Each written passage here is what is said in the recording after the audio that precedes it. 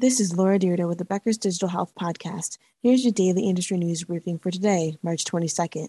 First, some of the best tech jobs boast high salaries, low unemployment rates, and balanced stress levels, according to the U.S. News & World Report, which ranked positions in tech industry by those criteria. Here are 5 of the best tech jobs for 2022, ranked in order of salary. First, IT manager with an average annual salary of $151,150. 2, computer network architect with an average annual salary of $116,780. 3, software developer with an average annual salary of $100,140.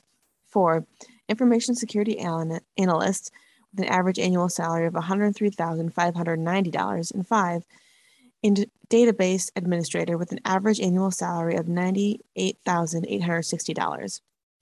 Second, TimeDoc, a virtual care management activation company, closed with $48.5 million in Series B funding.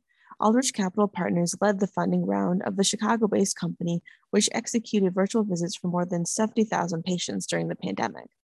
3, Fresenius Healthcare has agreed to a 3-way merger with Interwell Health and Cricket Health to create an independent $2.4 billion company.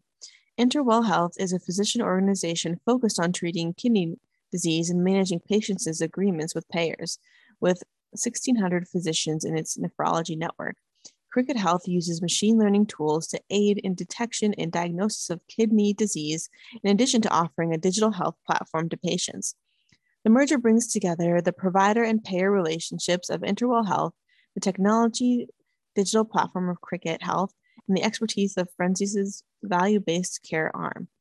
The new company will operate under a banner of Interwell Health and is responsible for more than $6 billion of medical costs under the management and over 100,000 covered lives.